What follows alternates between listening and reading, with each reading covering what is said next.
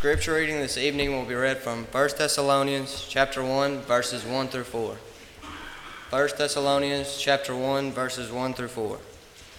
Paul, Silvanus, and Timothy, to the church of the Thessalonians, and God the Father and the Lord Jesus Christ. Grace to you and peace from God, our Father and the Lord Jesus Christ. We give thanks to God always for you all, making mention of you in our prayers, remembering without ceasing your work of faith, labor of love, and patience of hope in our Lord Jesus Christ in the sight of our God and Father, knowing, beloved brethren, your election by God. Good evening and welcome again. We're grateful for your presence tonight. We're very thankful for each and every person who has chosen to be here tonight. We're always glad to have the opportunity to come together as God's people to worship Him and to enjoy fellowship with one another. We're going to be looking at 1 Thessalonians chapter 1. We're going to actually be looking at all 10 verses in chapter 1, and we're going to be talking about a congregation on the move. And before I begin, I do want to express appreciation to those who are visiting. We have a number of visitors who come our way from week to week. We encourage you to come back and be with us. We've had a number of people that have placed membership with us, and for that we're grateful. We're thankful for the confidence that they have placed in the eldership here and the work of the church, and we want to do everything that we can to expand the borders of the kingdom in this community and to reach out to those who are lost and dying in sin. As we look at 1 Thessalonians chapter 1, I want to begin by stating that there are three types of congregations. There are living churches, there are dying churches, and there are dead churches. I want to believe that we are a living church. I want to believe that we are the kind of congregation that God is pleased with. That's not to say that we are perfect, far from it. But I do believe that there are some traits that we demonstrate that suggest that we are moving in the right direction and that we are a living, breathing organism. In short, that we are a living congregation of God's people. When you look at 1 Thessalonians chapter 1, I believe that you read about a congregation of God's people that would have been classified as a living church, a living congregation. And when you look at the church at Thessalonica, really, to me, the summation is, here is a congregation that was on the move. And if congregations are going to be pleasing in the eyes of God, they have to be moving forward. They have to be living. They have to be alive. You can read in Revelation chapters 2 and 3 of congregations that were not characterized as living congregations. Sardis, for example, had the reputation that they were alive and well, and God, in His infinite wisdom, said, "But you are dead," in chapter 3, verses 1 and 2. And so, having said that, look with me, if you would, at chapter 1, and there are some characteristics or some identifying marks of this congregation that I believe set the stage for the fact that they were a church on the move. First of all, I want you to consider with me their deliverance through Jesus. They were the elect of God. They had been chosen to salvation through sanctification of the Spirit and belief of the truth. In other words, here were people that had obeyed the gospel of truth, according to 2 Thessalonians chapter 2, verses 13 and 14. There are three things that I want to share with you along these lines. First of all, consider the presentation of the gospel. Now you can go back and look at Acts chapter 17, and here you have the background to the church at Thessalonica. Paul and Silas, they of course had been traveling through Philippi, and they had great results in their preaching endeavors in Philippi. And in chapter 17, we find them making their way to the city of Thessalonica. And it was here that they presented the gospel of Christ. Now, Luke tells us in chapter 17 that they found a synagogue of the Jews. And for 3 Sabbaths, they reasoned with those Jews from the Scriptures. In other words, I believe that they took the Word of God, the Old Testament Scriptures, and they used these as a blueprint to identify the Christ, the Messiah.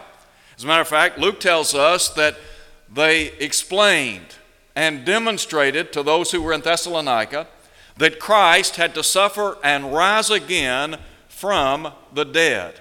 And then Luke goes on to say that they said that this Jesus whom we preach to you is the Christ. The Christ, of course, would have been the anointed one, the Messiah.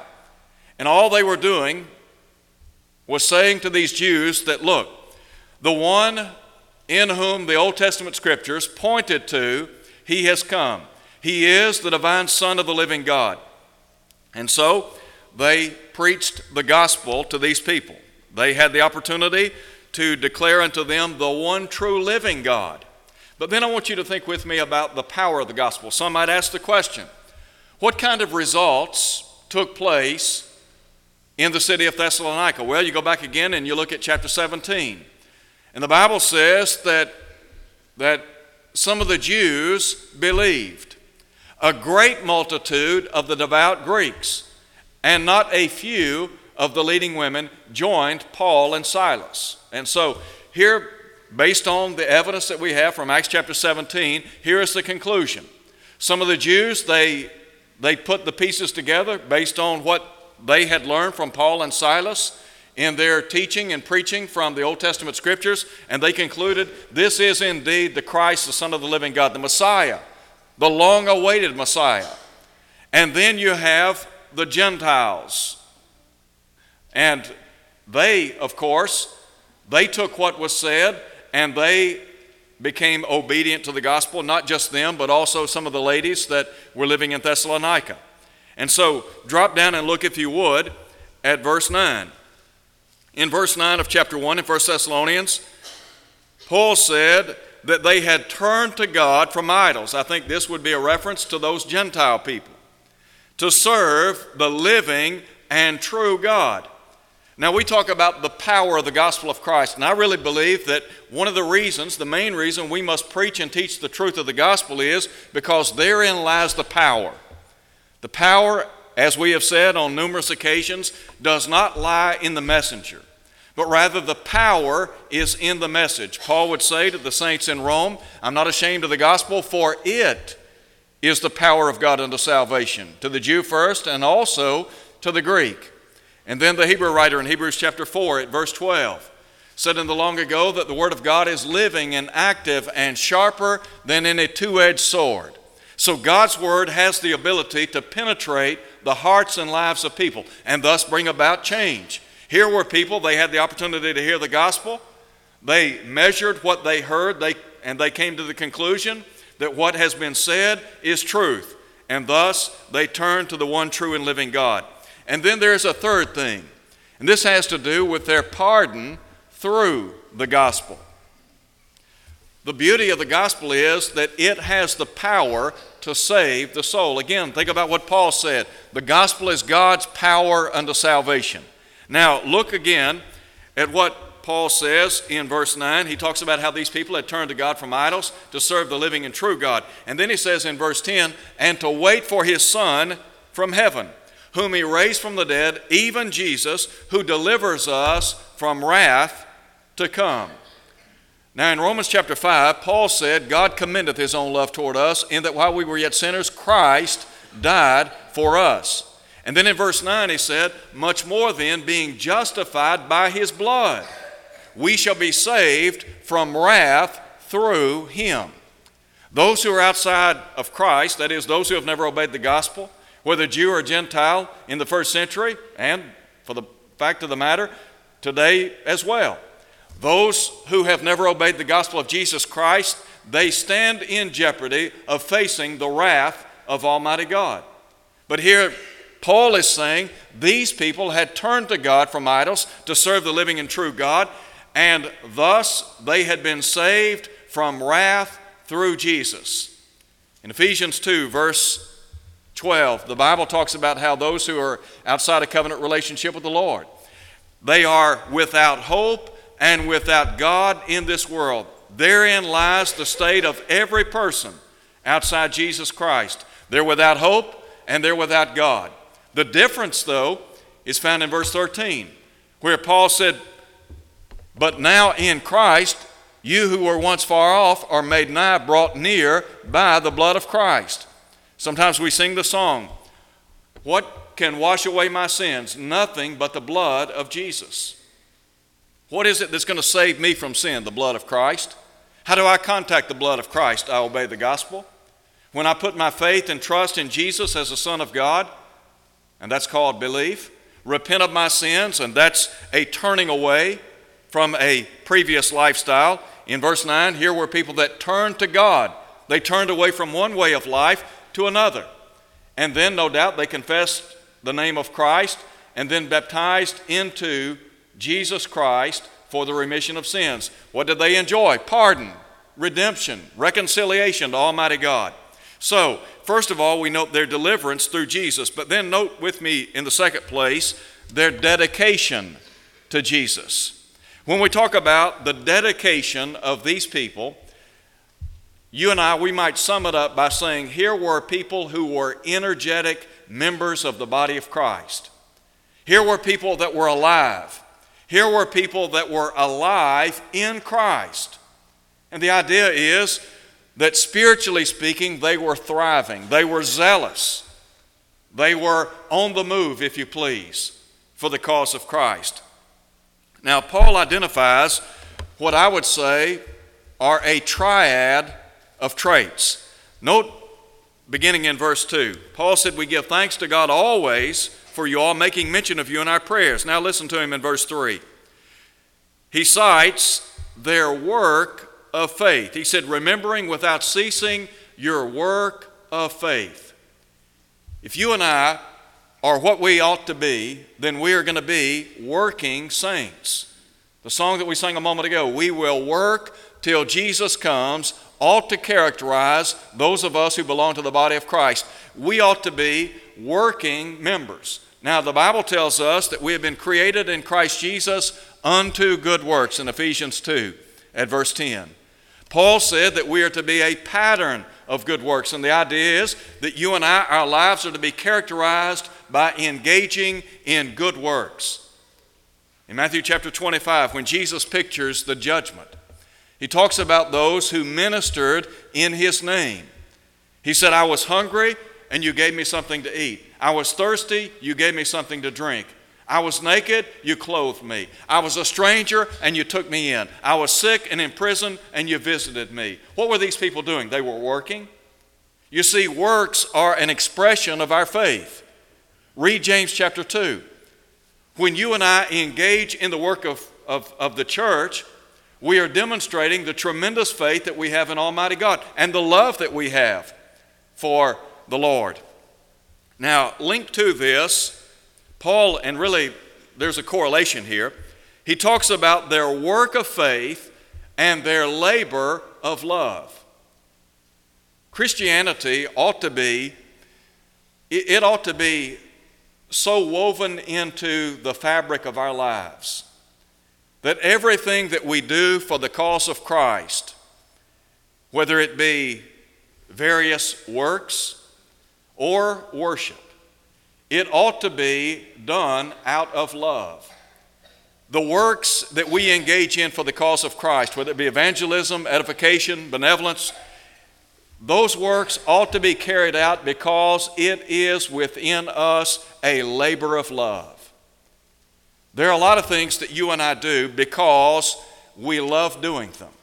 There are things that I like to do, and I'll be honest with you, I love to do certain things. I love to play golf. And there are other hobbies that I'm sure you enjoy that you love to participate in. Well, by the same token, when it comes to the cause of Christ, the work of the church, it ought to be a labor of love. And listen, when the work of the church, when the Lord, well, let me just back up. When the work of the church is a labor of love, you're not going to have your arm twisted to be involved in the work of the kingdom. No one's going to have to stand behind you and constantly push you to be involved. It's something you want to do, you relish doing. There is this burning zeal within you. You remember in Matthew chapter 20, verse 6, when Jesus asked the question, why do you stand here idle all day? Some folks are idle in the kingdom of God. And when you look at New Testament Christianity, you find that that is far from the picture presented to us in Scripture. New Testament Christians are people who are on the move. They have a working faith, and their faith is such that it is a labor of love. Now, in Hebrews chapter 6, verse 10, the writer said that God is not unrighteous to forget our work and labor of love. You remember what Paul said in 1 Corinthians 15:58? Be steadfast, immovable, always abounding in the work of the Lord, for as much as you know that your labor is not vain in the Lord. Now, when the work of the church becomes a labor of love, let me say this. Our worship will also be enhanced. In other words, we will want to be together on the first day of the week. We will earnestly desire, we will covet, if you please, coming together for corporate Bible study on Sunday morning. We will desire earnestly to be here for Sunday morning worship. When Sunday evening rolls around, guess where we're going to be? We're going to be in the worship. We're going to be in the worship services. And then when Wednesday night comes around, we're going to be back in services again. Why? Because our lives revolve around the Lord. Read Colossians chapter 3 at verse 3, where Paul talks about Christ, and he said, who is our life. If Jesus Christ is not your life, you're missing out as a New Testament Christian. The third trait that Paul identifies has to do with their patience of hope. Now, the Bible talks about how we live in hope of life eternal, which God, who cannot lie, promised before the world began. Christianity is really a marathon. It's not just a short sprint. And those of us who belong to the body of Christ, we have to look at this thing as something that's going to require a lot of patience, perseverance, endurance. Those are terms that I believe would characterize, and those are to some extent synonymous terms, but those are terms that ought to characterize the Christian race. I understand that I'm in this thing for the long haul. Are there going to be highs and lows, joys and frustrations? Are there going to be good times and bad times? Am I going to face hardships and adversities and persecutions and trials and tribulations? Well, the answer is a resounding yes. Why? Because I live in a world that is replete with difficulties and trials and tribulations and sorrows. So what is it that I have to make it from start to finish? Patience. I've got to patiently plod my course every day. I've got to get up every day, and I've got to begin every day recognizing that a bountiful God has blessed me with another day of life, giving Him thanksgiving for another day to live here upon this earth. I've got to immerse my life in His Word on a daily basis. I've got to strive to the best of my ability to draw closer to Him. Now in Hebrews chapter 12, the writer looks back to those Old Testament saints who lived by faith and obedience. And he said, in light of how they lived, you and I are to run with patience, run with endurance, the race that is set before us, looking unto Jesus, the author and perfecter of our faith. So, if you and I are going to be successful in living the Christian life, we're going to have the same traits that these people did. We're going to have a sense of dedication to Jesus. And I guess we could ask the question, how dedicated are you to the cause of Christ? How dedicated are you to Jesus? Does he mean everything to you?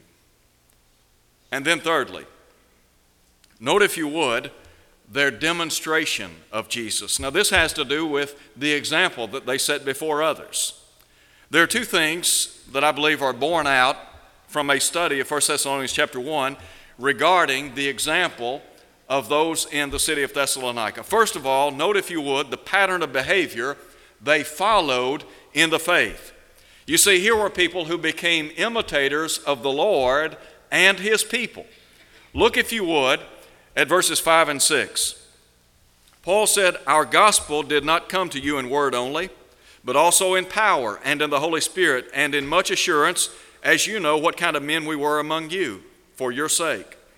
And you became followers of us and of the Lord, having received the word in much affliction with joy of the Holy Spirit." Now, if you go back and look at the record in Acts chapter 17, you'll find that Paul and Silas were literally run out of town. There were some Jews in the city of Thessalonica. They didn't like what they were hearing, and so they created havoc, and thus, as a result of that, Paul and Silas fled to Berea. And in Berea, they were met with great success in the preaching and teaching of the gospel, because the Bereans searched the scriptures daily to see whether the things that they were saying were in accordance with the word of God. But nonetheless, here were people that really became imitators of the Lord and His people. You see, Jesus Christ is the great example before all of us, and His people are to be examples to others. In 1 Peter chapter 2 at verse 21, Peter said that Christ has left us an example that we should follow in His steps. Here were people that sought to walk in the footsteps of Jesus. But not only did they strive to walk in the footsteps of Christ, but they sought to walk in the footsteps of His people, that is, His disciples. Now, Paul would say in 1 Corinthians chapter 11, verse 1, "Be followers of me, even as I am also of Christ." And you and I, we can make the same claim. Follow me insofar as I follow the Lord.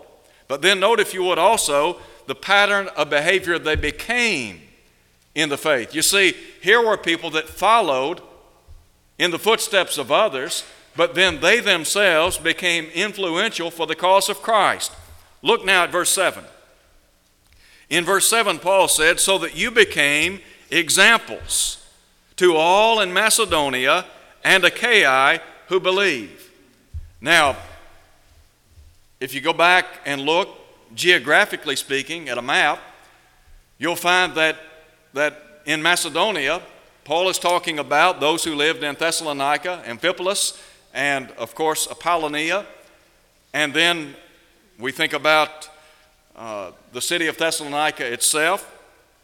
And then moving south down to Achaia, you have Corinth and Athens. And you can really trace Paul's missionary endeavors from Amphipolis to Apollonia to Thessalonica, and then to Berea, and then southward he goes down to Athens, and then from Athens over to Corinth. Well, listen again to what Paul is saying. He said, "You became examples to those who were in Macedonia, in that region to the north, and then Achaia, that region to the south, who believe." Here were people that were shining examples of Christianity. They were imitators of God. And not only were they imitating the Lord, but they were influential for the cause of Christ. In this community, whether we realize it or not, we have an influence. We have a voice. People watch us. They observe our actions or our deeds. They listen to our speech. They listen to what we say on a daily basis. They take it all in, and then they begin to draw conclusions. What is it we're called upon to be in this community? What is it we're called upon to be wherever we may live in this world? Well, Paul said in 1 Timothy chapter 4, verse 12, "Let no one despise your youth, but be an example to the believers." And I think what Paul was saying there to Timothy was, Timothy, you show the world what it means to be a child of God. We have an influence that ought to be exerted within the body of Christ and without the body of Christ. That is, within the community of believers, within the church, we ought to be a shining example of Christ. And then out in the world, in the community, in the city, in the state, in this nation, we ought to be a shining example for good. We ought to use our influence to further the cause of Christ. Jesus said, "You are the salt of the earth." We ought to be a leavening agent for good. He would further say, you are the light of the world. Now the Bible says that the world is engulfed in spiritual darkness. If the world is in darkness and you and I are characterized as light, doesn't it stand to reason that we let our light shine before others? That other people can see Christ living in us? Wouldn't it be great if you and I demonstrated the kind of Christianity that we read about in the New Testament to the extent that people would observe the way we live, the way we act, the way we react in the face of trouble and trial and provocation, and the conclusion was, whatever they have, I want it. The way they live, I want to live after them. When people see you, that ought to be something that others observe. Well, the way you live in this community, when people look at how you live and how you act and react, people ought to say, look, I want to be just like you. Why? Because your example is Christ. We ought to use the influence that we have for the good of the cause of Christ. Time here on earth is very brief. The Bible talks about how we may live to be 70, 80 years of age. James said that life is like a vapor. It appears for a little while and then vanishes away. I do not know how long you and I will live here on planet Earth, but I know this. Whatever time we have here on earth ought to be used to the glory of God. And we ought to use our example. Look at the world around us. Look at what Paul said. Here were people that had turned to God from idolatry. When Paul made his way down to the city of Athens, do you know what he was met with in Athens? Idolatry. Do you know how the Apostle Paul combated idolatry and add to that immorality? He preached the gospel of Christ. He set before those with whom he came in contact with a Christian example. I believe the Apostle Paul was a Christian gentleman. And in so doing, do you know what he did? He made a difference in the lives of people. In Acts chapter 17, verse 6, the Bible says the charge was made against Paul and Silas. These men who have turned the world upside down have come here too. You and I, we ought to be turning the world upside down. Listen, this world is headed in the wrong direction. Our nation is headed in the wrong direction. What's going to bring our nation back or bring our world back? Well, the only thing I know, the gospel. And so we preach and teach the truth of God. And then fourthly, their declaration of Jesus. Look now at verse 8. Here were people that were evangelistic. Go back and read the book of Acts. I would challenge you to read the book of Acts this week. And when you read the book of Acts, bear in mind that Jesus said, go into all the world and preach the gospel to every creature. Listen to him in Matthew 28:19. Go therefore and make disciples of all nations, baptizing them in the name of the Father, the Son, and the Holy Spirit, teaching them to observe all things whatsoever I've commanded you, and lo, I'm with you always, even to the end of the age. So here were people that were evangelistic. And based on my reading and understanding of 1 Thessalonians chapter 1, I would conclude that these people were mission-minded. In other words, they had a heart for evangelism. Two things. Number one, I believe they were on fire for the Lord. Note what is said in verse 8. Paul said, for from you the word of the Lord has sounded forth, not only in Macedonia and Achaia, but also in every place. So again, we're talking about this region. In Macedonia, you have Amphipolis, Apollonia, Thessalonica, Berea, and then you go south and you have Athens and Corinth. And what does Paul say? The word of God has gone forth. Here were people that were preaching and teaching the gospel of Christ. That word sounded means to echo forth. It is from a word that might describe the clarion call of a trumpet or the roll of thunder. And I think about people who are literally broadcasting the good news of the gospel of Christ. Now, read again with me verse 9, or rather verse 8, the first part. For from you the word of the Lord has sounded forth, not only in Macedonia and Achaia, but also in every place. These people were on fire. They had a message that was burning within their hearts. I think about Jeremiah in the long ago, in Jeremiah chapter 20, verse 9, when he said, I'm not going to make mention of the name of God anymore. But he said, his word was in my heart as a burning fire. Now, the gospel ought to be like a burning fire in our hearts. It ought to be a message that we can't wait to share. These people were not just on fire, but they were fervent in their declaration of the gospel. Continue on with me in verse 8. He said, your faith toward God has gone out, so that we do not need to say anything. Wouldn't it be great if we had the kind of fervor that when other people, other members of the church came to DeSoto County and they began to meet the residents of this county and talk to them about New Testament Christianity, the response would be, you know what, I've heard about you guys. I've heard the gospel from your people. I've heard what the gospel has to say about Christ, about his death, his resurrection, the church, Christian living, etc. Here were people that were on fire. And coupled with their fire, their fervency. You and I, we have the ability to turn this community upside down for the cause of Christ. Now again, I'm not saying that the church at Thessalonica was a perfect congregation. There is not a perfect church. And why is that? Because the church is comprised of people. And people are imperfect beings.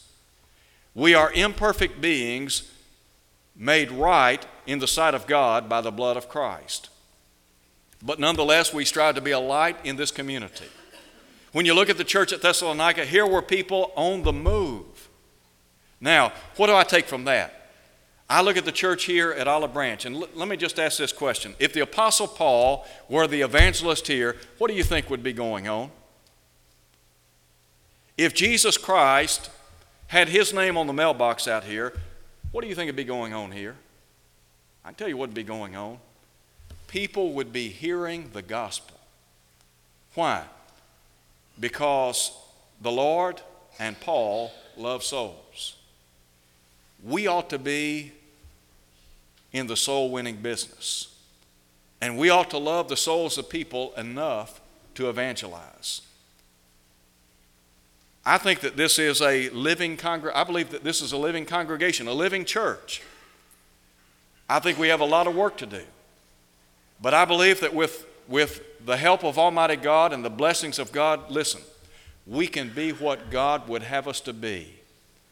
But it's going to take every single person who is a member here joining hands and taking the characteristics that you read about in 1 Thessalonians chapter 1 and making them a part of everyday living. I hope and pray that you will be on board. You see, we need you on board. The Lord Jesus Christ is not here in the flesh. The Apostle Paul is not here in the flesh. But we are the Lord's people. And we have the writings of the apostles, like Paul's. And what we need to do is take what they have said and make it a part of our lives. Live it out so that we can reach this community and this state for the cause. Let me close by asking this question. Have you turned to God? Are you living for God? I want to encourage you, if you're here tonight and you're not a New Testament Christian, to put your faith and trust in Jesus. To repent of every sin, to confess his name before others, to be immersed in a watery grave of baptism so that you might enjoy, as Peter said, the remission of your sins, Acts 2:38. God will then add you to the church, Acts 2:47, where you will enjoy all spiritual blessings, Ephesians 1 at verse 3, where the exhortation continues to be, live faithfully until death, Revelation 2 at verse 10. If you'll do that, the Lord will bestow on you the crown of life one day. If you're here tonight, maybe you're not faithful, could we encourage you to come home? Could we encourage you to come back to God, to once again be in fellowship with Him and His people? John said if we confess our sins, He's faithful and just to forgive us, to cleanse us from all unrighteousness. Come as we stand and sing.